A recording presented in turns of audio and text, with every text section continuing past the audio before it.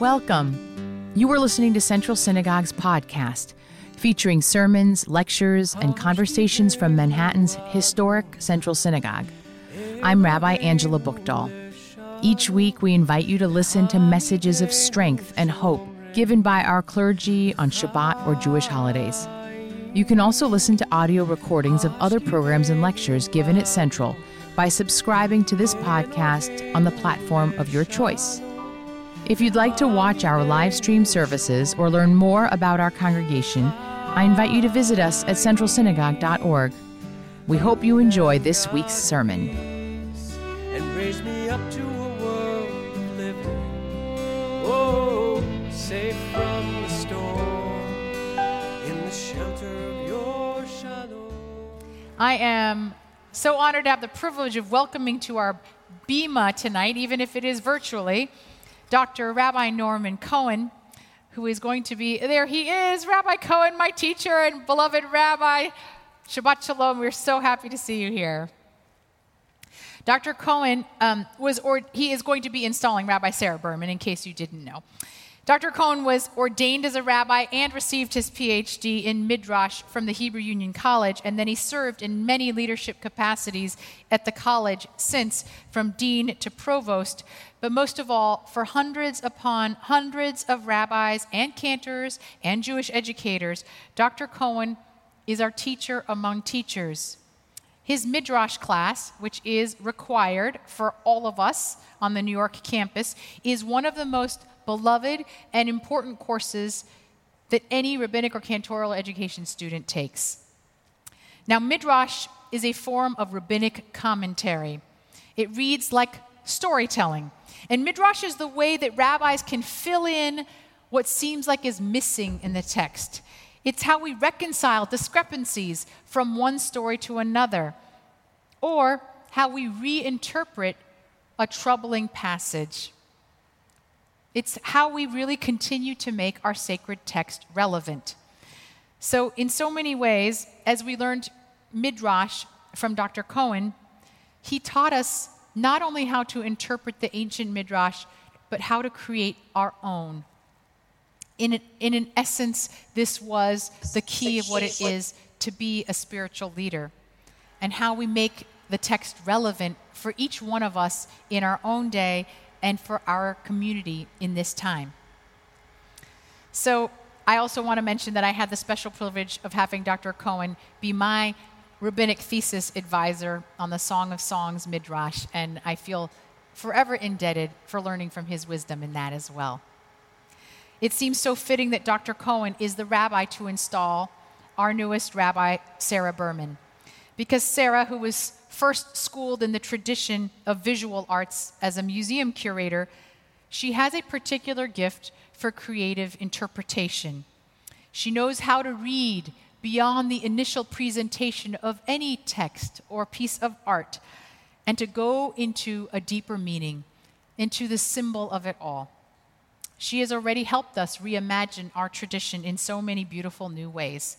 So we are so grateful to have tonight Rabbi Dr. Cohen, a teacher of us all, install Rabbi Sarah Berman, who is already on her way to being one for us as well.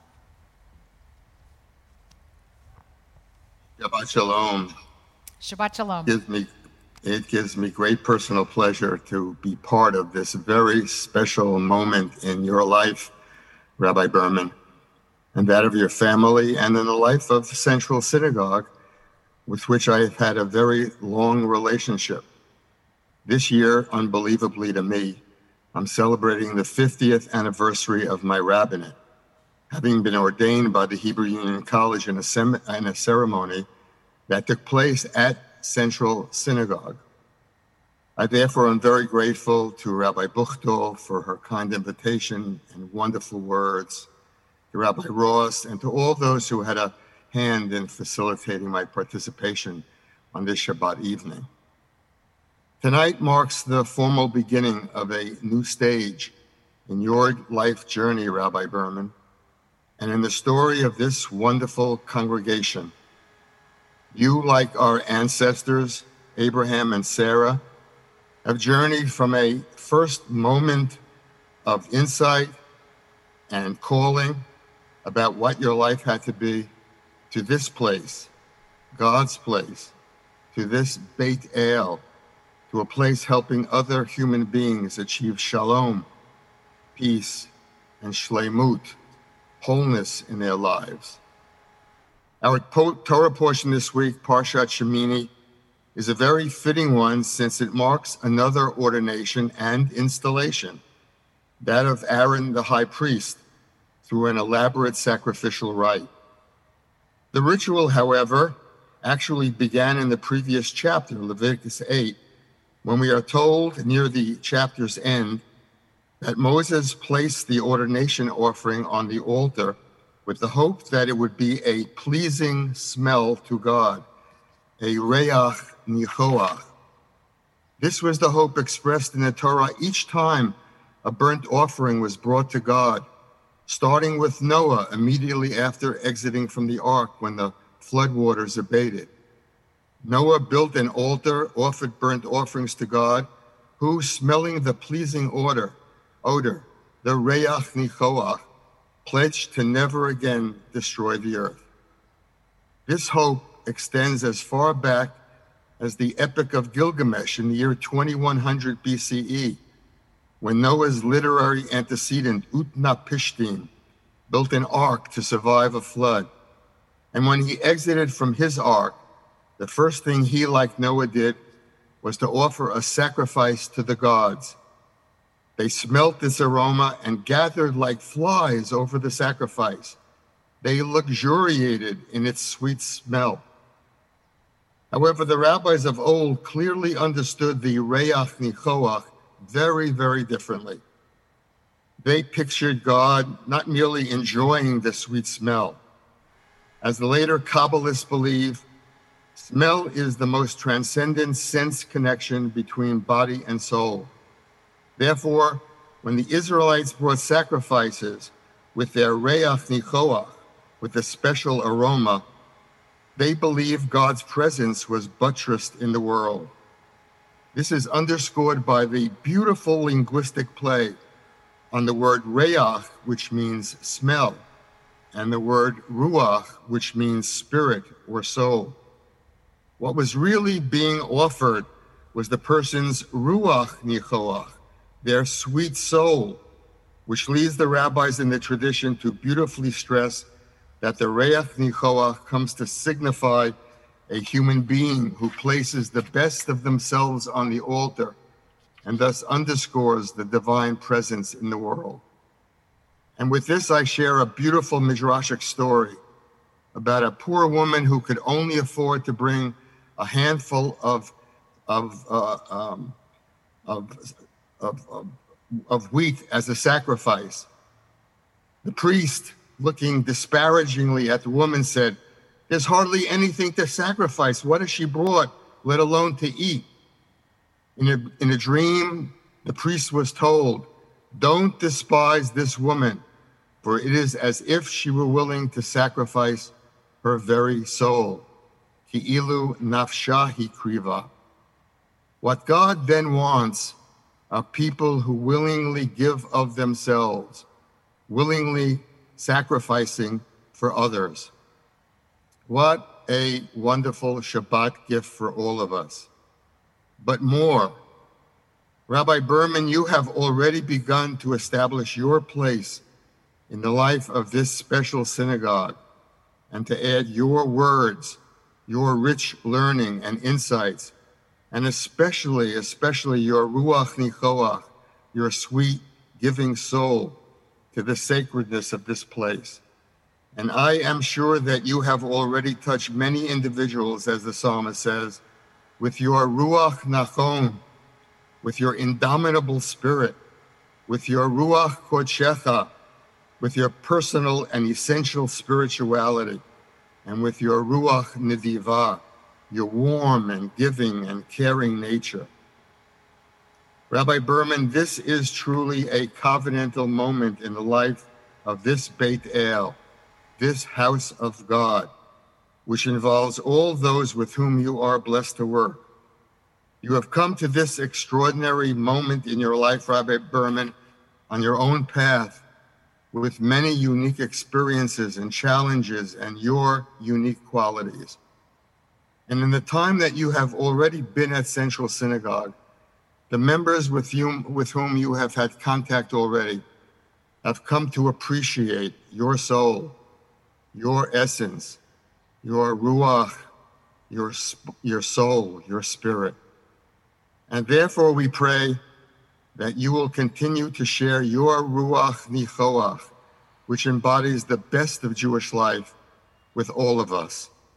And as was said to Abraham, we say to you on this wonderful Shabbat evening, Heyeh bracha, may you be a bracha, a blessing to yourself, to your family, to this congregation, and to the entire house of Israel. And to this we can surely all say, Amen. Rabbi Cohen, thank you so much for those words. I love learning. It may go without saying, but I'm saying it and possibly saying it again. I may have already said it this evening. I love learning. I approach the world with questions, and the more I see and hear and do, the more questions I have, and the more directions I want to take my learning in. I am pretty sure it's one of my most Jewish traits. We are a people of many places with myriad texts and objects and a web of intertwining pasts. We carry these places and texts and objects and pasts with us. We carry what we learn with us. We've done this since we left Egypt, a story familiar to us from our total immersion in it during Passover recently. We are told that when our Hebrew ancestors fled Egypt, they did not leave until they located and collected the bones of Joseph, whose prophecy brought Israel to Egypt generations before. Because so much time had passed, not Moses, not Aaron, not Miriam, nor any of their generation recalled where the bones rested. Rather than despair or abandon Joseph's remains in a place of servitude, Moses approached Serach bat Asher. Serach bat Asher. Serach, the daughter of Asher. Asher, like Joseph, a son of Jacob. Here was a niece of Joseph's, miraculously still alive all these generations later. Serach knew where the bones were and made sure they were carried out of Egypt with her people when they left together. I have taught this story from this bima before, but tonight it takes on new meaning for me. Tonight, this is not primarily a Passover text or a text of freedom. It is a reminder that we carry our pasts with us so long as we have a great teacher. Moses and Aaron and Miriam and their generation had Serach bat Asher. She knew the stories of our people, stories she was able to share when others cared enough to ask her for them. I learned the story of Serach bat Asher and Joseph's bones from Rabbi Norman Cohen. I used miraculous to describe Serach bat Asher, and I use it again now to say that Rabbi Cohen is one of the most miraculous teachers I've ever known. Not just in his depth of knowledge, but in his depth of generosity and breadth of curiosity. He finds ways to ask new questions of texts he has taught every year for 50 years. He knows it all and is still open to discovery. For years now, he has been my rabbi, my teacher. And thank you again, Norman, so much for sharing your wisdom with us tonight. I have many teachers I look to for instruction and for stories and for guidance. My parents, who raised up Jewish life and learning, and who aren't satisfied with what they already know. No matter their age, they never stop seeking new experiences and adventures and connections. My brother, who is a perfect example of constant growth and unbounded creativity. Rabbi Buchdahl and Cantor Cadrain and Rabbi Ross and Rabbi Auerbach and Cantor Mutlu and Rabbi Salth and Rabbi Lorge, who inspire me every day with their limitless empathy, your deep scholarship, and complete care for this community and for each other. And the adult engagement team, again, Rabbi Auerbach and Rabbi Haber and Carolyn and Chelsea and Lauren, who have dedicated themselves to all of us, whose work creates space for us to connect to each other, to Jewish meaning, to Central, to the world, and to our own Jewish selves, wherever we are on our Jewish journeys. But I've saved my most important teacher for last, and that is you, this community. You teach me and shape me and lead me to new questions and new ways of seeing and understanding the world every day. I have been extraordinarily fortunate in my life. I have been able to learn from people, from places, from texts and objects, and from the past. In all of this learning, I have certainly found some answers, but more satisfyingly, I have found more questions. For me, that's what the very best learning does. It opens doors. Tonight, I officially walk through the door of Central Synagogue. I officially enter this place where I can join in the work of connecting to each other and to Jewishness and to the world and to ourselves. A place where you can keep learning and a place where I can keep learning.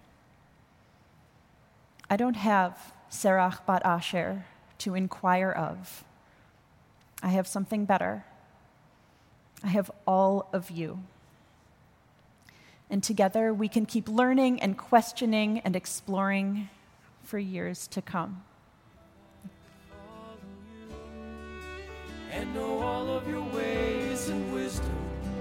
Whoa, you would keep me safe, and I'd always praise your name. Thank you for listening to this edition of Central Synagogue's podcast. Be sure to subscribe so you're in the loop on future episodes. And please follow us on social media or watch our live stream at centralsynagogue.org, our Facebook page, or on national cable at the Jewish Broadcasting Service. Thanks again for joining us. Eloheinu leshalom, v'hamidenu shomrei.